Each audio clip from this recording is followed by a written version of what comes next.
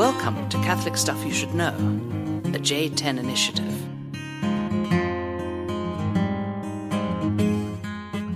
Hey, welcome back to the podcast. Here we are, Father John, Nathan Goebel, who almost didn't become a deacon and started a career in go-ball snowballs. That's right. Tell them about that. Well, before I joined Focus, I thought I had a very lucrative career in Hawaiian shaved ice. So my dad and I actually researched on the interwebs. What would be the cost of getting a Hawaiian shaved ice machine? Because a friend of mine in town, BG's Shaved Ice in Decatur, Mount Zion, Illinois. True pole of the earth. He makes more money. He doesn't listen to the podcast. That guy makes more money working from Memorial Day to Labor Day selling shaved ice than he does the entire year working at a factory job. Crazy. So I was like, you know what? I could do this. Go balls, snowballs. Go balls, snowballs. You'll hear why we're talking about this at the end. But I don't know if we are. Does that have anything to do with anything? The email. Oh yes. Okay. Well, hey, welcome to the podcast. Welcome to Catholic Stuff You Should Know. We've already derailed. I am the Reverend, the Mr. Reverend. Reverend Mr. Oh yeah, Reverend Goebel. Mr. Nathan Goebel, and this is John, Reverend John Neville. Reverend John. No, RJ. They've had 5 podcasts in a row with Joe Doman, so I figured we got a couple now without any content. We can do that. They've gotten plenty of content. That's right. We can talk about go balls, snowballs, and all kinds of things. Time for you to just eat lemon heads for the next 30 minutes. Okay, so fasting is over. That's just it. It's Easter. I did Lent. I did one Lenten podcast.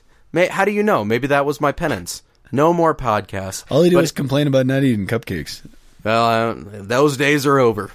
And so now we're in the Easter season. Happy Easter. Happy Easter. Happy Divine Mercy Sunday. And now we are on the third Sunday of Easter. It's a Saturday night here in beautiful Boulder, Colorado. That's right. Gosh, it's about 65 degrees today. We're going to get 8 inches of snow in 2 days. That is classic Colorado. Pray for a snow day, everyone. Pray for it. They said at Our Lady of Lourdes that they have like a Saint Frosty, and they do a dance to Saint Frosty. Well, that sounds a little pagan, frankly. So one of the teachers, Vanessa Brink. Do you know Vanessa Brink? Yeah, do you know Vanessa? I don't know Vanessa. She had her students pray to Our Lady of Snows, and the next day we got a snow day with less than a quarter inch of snow. You got to be kidding me. It was amazing. No, there was no problems, but on the forecast they were like, Snowpocalypse 13, blizzard conditions, planes grounded, and then we were like, totally fine. What did I do that day? Saint Frosty. Oh, that's right. Pray for Nothing. Nothing. So, welcome. We got to get her praying for us more often, I think. Well, pray this week because it's supposed to hit Monday, Tuesday, Wednesday. So, I don't like full weeks of school because, I usually don't get my homework done during the week. So, can I give you a little trivia before we begin the topic? We already got sued for that, didn't we? So whatever, we don't care. Pat Sajak, you can have your money. Okay, so question. It's Alex Trebek, probably. Go ahead. What do you think is the fastest record for listening to all 140 podcasts held by some person? This is a lot of podcasts. 140 podcasts. 3 days. Damn it. It's 6 days. God, you always do that. I knew you were going to do that. You just cussed on the podcast, John. That was John McCoy, who did it in 6 days. Oh, my gosh. He hates his job. Okay. I hope his boss isn't listening, but 140 podcasts in 6 days. Is he a data processor? I don't know. I think he had a job like the movie Office Space, where he was just plugging in from 2 digits to 4. That's it. 2000 for the year 2000. Oh. So John McCoy, thanks for listening. Always a pleasure. He's a graduate of our fine institution here. Now you can take your 15-minute or 30-minute lunch break and listen to one podcast. That's right. Okay, it's time for a topic. He just opened up his Coors Banquet. He's ready to go. The topic is memorial acclamations. And I can't breathe. And the answer. The question. What is memorial acclamations? Which it's weird because on Jeopardy. Okay, so I've always been struck by, in the middle of the Eucharistic prayer, we've all knelt, we're all somber, We've sang the Holy, Holy, Holy. Now it's time to be serious. Right. The priest is performing the sacred action in front of the whole congregation. He's by himself or he's concelebrating with other priests. But then comes kind of the high point, the apex, my guess, of the liturgy of the Eucharist, the words of institution. And he finishes, do this in memory of me. Then we ring the bells, and what's the next thing he says? The mystery of faith. Mysterium Fidei, the mystery of faith, which is different from before when we would say, let us proclaim the mystery of faith. Let us proclaim the mystery of faith. Dying you destroyed our death, rising you restored our life. We grew up in Life Teen parishes, so. Well, mine wanted to be, but it was just life 60-year-olds. There was no teens. Yeah. So now we say the mystery of faith. So what is the mystery of faith? Okay. So we have the memorial acclamations that we recite. So the mystery of faith refers to the memorial acclamation. We're going to get to that. Okay. So the priest says the mystery of faith, and then we respond. So first the priest, it's important to understand this, first the priest not just interrupts the Eucharistic prayer, but there's an insertion of this, what's called a proclamation, okay? So the proclamation on the part of the priest or bishop is the mystery of faith. And then we respond with an acclamation. And we have That's the memorial acclamation. Memorial acclamation. But the mystery of faith is the priest's proclamation. Proclamation. Just like we have the proclamation of the gospel and the proclamation of the body of Christ. Pause. Can you just confirm that this is recording? Because Doman and I did about 15 minutes on the last one, and it wasn't recording. It's recording. Okay, I'm just making sure. I'm just a little nervous. Ladies and gentlemen, this is just gold, what you've given us. At 8 minutes into the podcast, John was wondering if we're recording. If you're listening out there, we're recording. We are recording. Okay. Okay, go ahead. Continue. Okay, so just like the priest says the gospel of the Lord, just like the priest says the body of Christ, or the minister says the blood of Christ, we respond with an acclamation. We respond to what has just taken place before us, okay? So the first thing to know about the memorial acclamation is the Mass is dialogical, okay? So it's a dialogue, in part on behalf of the people, and in part the priest with Almighty God, because he's not just saying words into the void so we can hurry up and get to our donut. He's actually engaging in a sacred conversation, which some have called, the anaphora or the Eucharistic prayer.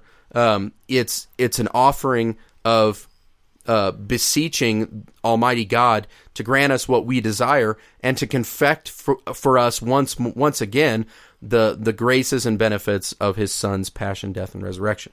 That was a mouthful. There you go. So the Mass is dialogical. Now, here's where we have a part, and sometimes we're really excited, and so we make really creepy music to whatever.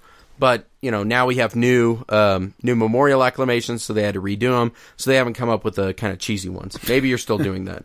But the three options are, so the mystery of faith. We proclaim your death, O Lord, and profess your resurrection until you come again. When we eat this bread and drink this cup, we proclaim your death, O Lord, until you come again. Save us, Savior of the world. For by your cross and resurrection, you have set us free. So the first two sound remarkably similar, but can you notice any theme that runs through all three of them? Proclaiming. Come on. Death. Death. That's right. So the first one is, the first two are death. We proclaim your death. And the second line, we proclaim your death. And the third one is, for by your cross. So first, we understand that there has been a death, okay? Which, as Father Peter aptly pointed out while we were outside on the porch tonight, enjoying the 65-degree weather of the People's Republic of Boulder, yes. That we have just confected the Eucharist. I mean, you have just confected the Eucharist, not the people. But there's been a separation of body and blood.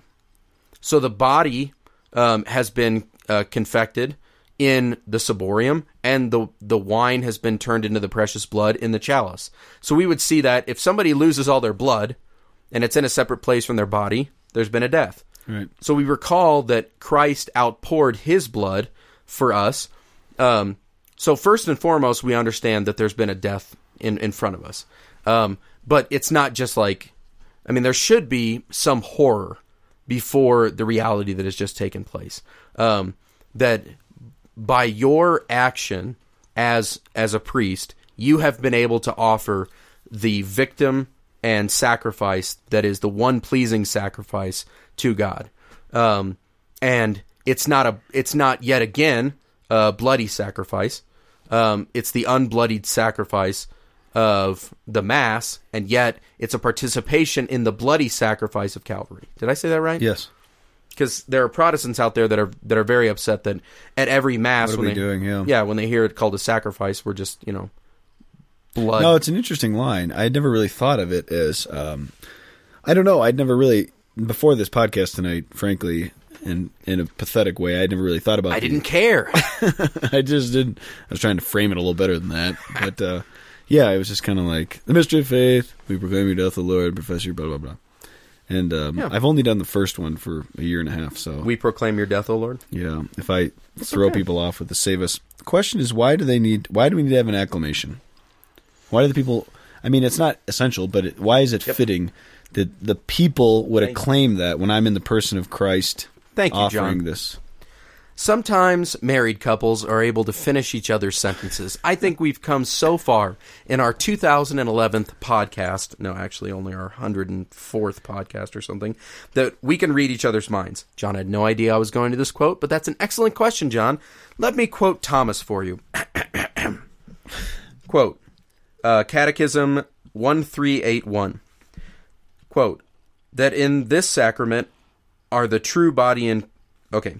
That in this sacrament are the true body of Christ, and his true blood, is something that cannot be apprehended by the senses, says St. Thomas, but only by faith, which relies on divine authority.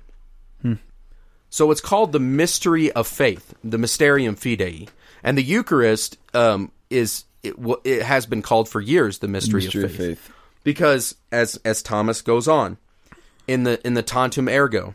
I think this is the Tantum Ergo. I probably should have checked that. Nope. Darn it. It's the Autorate Devote. Man, there's some... What a loser. What a loser. Oh, my gosh. Okay, so just reading these words, and we've sung it before, and I think that it speaks very clearly to why we need a response on behalf of the people, because it's not just the priest's action. We are spectators, once again, to the representation of the Lord's sacrifice. And we will see later in the Mass of his resurrection. Right. So, Godhead here in hiding, whom I do adore. Masked by these bare shadows, shape and nothing more. See, Lord, at thy service, low lies here a heart, all lost in wonder at the God thou art. Seeing, touching, tasting, are in thee deceived. How says trusty hearing that shall be believed? What God's Son has told me, take for truth I do. Truth himself speaks truly, or there's nothing true. Well played. Lucky. So why would you say that the people need to have a response in that action? Well, there's several things that come to mind. First is the priest is proclaiming Mysterium Fidei, the mystery of faith. And the word mystery in the Greek is where we get the word sacrament, sacramentum. Yes. So it's the proclamation of kind of the fundamental mystery, that the faith is not about just proclaiming ideas, concepts, doctrine, but it's about transmission of reality, and to proclaim the presence, the reality and the presence that's there. Staring at the screen, you're making me nervous. Just checking, John. Listening. Would demand of the people an active participation. Mm-hmm. There's a recognition and a reception when they say, this is the cross, or this is the death of Jesus. Yep. Someone defined mystery in one of the books that we're reading for class as not just something that you can't figure out because you haven't yet thought about it enough, but there's actually more truth present than you will ever be able to comprehend. Yeah, that's amen. So we can apprehend a small fragment of what the reality is taking place before us. And I think that we've reiterated over and over that the Mass is a drama. It's an unbelievable drama in which the priest in the person of Christ, as the actor and agent, offers not just himself, but the sacrificial victim, Christ's saving event of Calvary and the resurrection and ascension into heaven once again, so that we can receive our redemption, our salvation. So on behalf of the people, they should see not just like, hey, wake up, like, the Mass is almost, 2/3 over, we're taking a commercial break, participate. But it's actually, what we have just done is we have offered the sacrifice, and what do you do with this now? And so the people on their part make an acclamation, save us. They're speaking not just to the priest, like, hey, what do you think about this? They're speaking to Christ who's now present, because it's directed to him. We proclaim your death, O Lord, and then save us, Savior of the world, for by your cross and resurrection you have set us free. It's interesting to think about that really at that moment in the Mass, we are at Calvary, just like Mary and John and Mary Magdalene. It's like that is the moment where the body of Christ has died. And as kind of weird as it is in the Hispanic communities when they all cry out, my Lord and my God, right, after the elevation, right, there's a sense of that. Mm-hmm. Mi Señor, mi Dios, whatever it would be. Is that right? We spent a month together in Mary. Míos. Regardless. El Señor y... It doesn't matter. Man, Go we ahead and sound stop. stupid. Our Spanish is amazing. The Señor mío y Dios mío. There's a sense, though, of like this. We're present at that spot in Calvary, right? And we have to make a recognition, right? The faith is not. We're not just passive, but active receptivity demands a response. We have to receive the body of Christ. We have to receive the representation of Calvary, and I think that's what the memorial acclamation is demanding. You must acclaim something. Yep. You must proclaim this death or demand salvation. Yep. It has to involve you. Otherwise, the effects of Calvary never come into our life. Yep. In the same way, Bam! In the same way that when we receive the Eucharist, the priest or Eucharistic minister says the body of Christ, and you don't just say, thank you. Some people do. Thank you, Father. But there actually should be an acclamation on our part that we're supposed to say, Amen. We believe that. I assent to this. When we say the gospel of the Lord, we're not just saying, okay, it's time to sit down. Everyone take your seats. We say, praise to you, Lord Jesus Christ, because we believe that we just heard the words of Jesus. Yeah. So going back, just like you're saying, to the death, because it doesn't just say, we proclaim your death, O Lord. We proclaim your death, O Lord, and we profess your resurrection, because it's one event. You can't, yes, he did die in time, but like he died, he rose, and he ascended in one singular moment. That's why the Triduum is one continuous day, okay? So then what we were talking about is that, yes, the elements are separate. They're separated then, and then Father Peter pointed out that they're separated even all the way to the point of the what's that Great called? Amen. Yeah, the Great Amen. But before that, the doxology. Through him, with him, in him, in the unity of the Holy Spirit, all glory is yours forever and ever, Almighty Father, forever and ever. And then we do the Our Father and all that jazz. And then while we're saying the Lamb of God, the priest actually takes a piece of the host, right? Mm-hmm. And then what is the prayer that he prays when he places the host back in the sacred blood? May the mingling of the body and blood of Christ. I don't know. I've never done it outside of Mass here. What is it? You probably do it in Latin. I don't know. Oh gosh. May this mingling of your body and blood, O Lord. We should have prepared this podcast. Yeah, probably. Bring us to eternal life, something like that. Anyways. Yeah, so that's the resurrection. The body and the blood have now been reunified. Mm-hmm. So that when he elevates the host with the precious blood, they're reunified. That the body has been reunified with the blood, not just in some kind of like, oh well, now his blood's back in his body. No, he's risen. And he's the Lamb that forever stands, appearing slain, but alive. So, yeah, that's one really... final thing on this, and this is kind of tangent, but final thing means amen we're wrapping up. Means it's time to shut her down. Amen, in the Hebrew, means two things. Have we talked about this before? Maybe. It means I believe. Yes. And it is true. Yes. Chemet in the Hebrew. Mm-hmm. You're saying both things. You're saying I profess this is true. That's right. And you're saying I believe. I love that. Yeah. Amen. Amen. The great amen. Right. So then we conclude our Eucharistic prayer with the great amen, and not just like, announcements or, thank you, Jesus, but like, I believe, I believe that this is him. And it's beautiful because in the book of Revelation, what is Christ referred to as the great the great amen?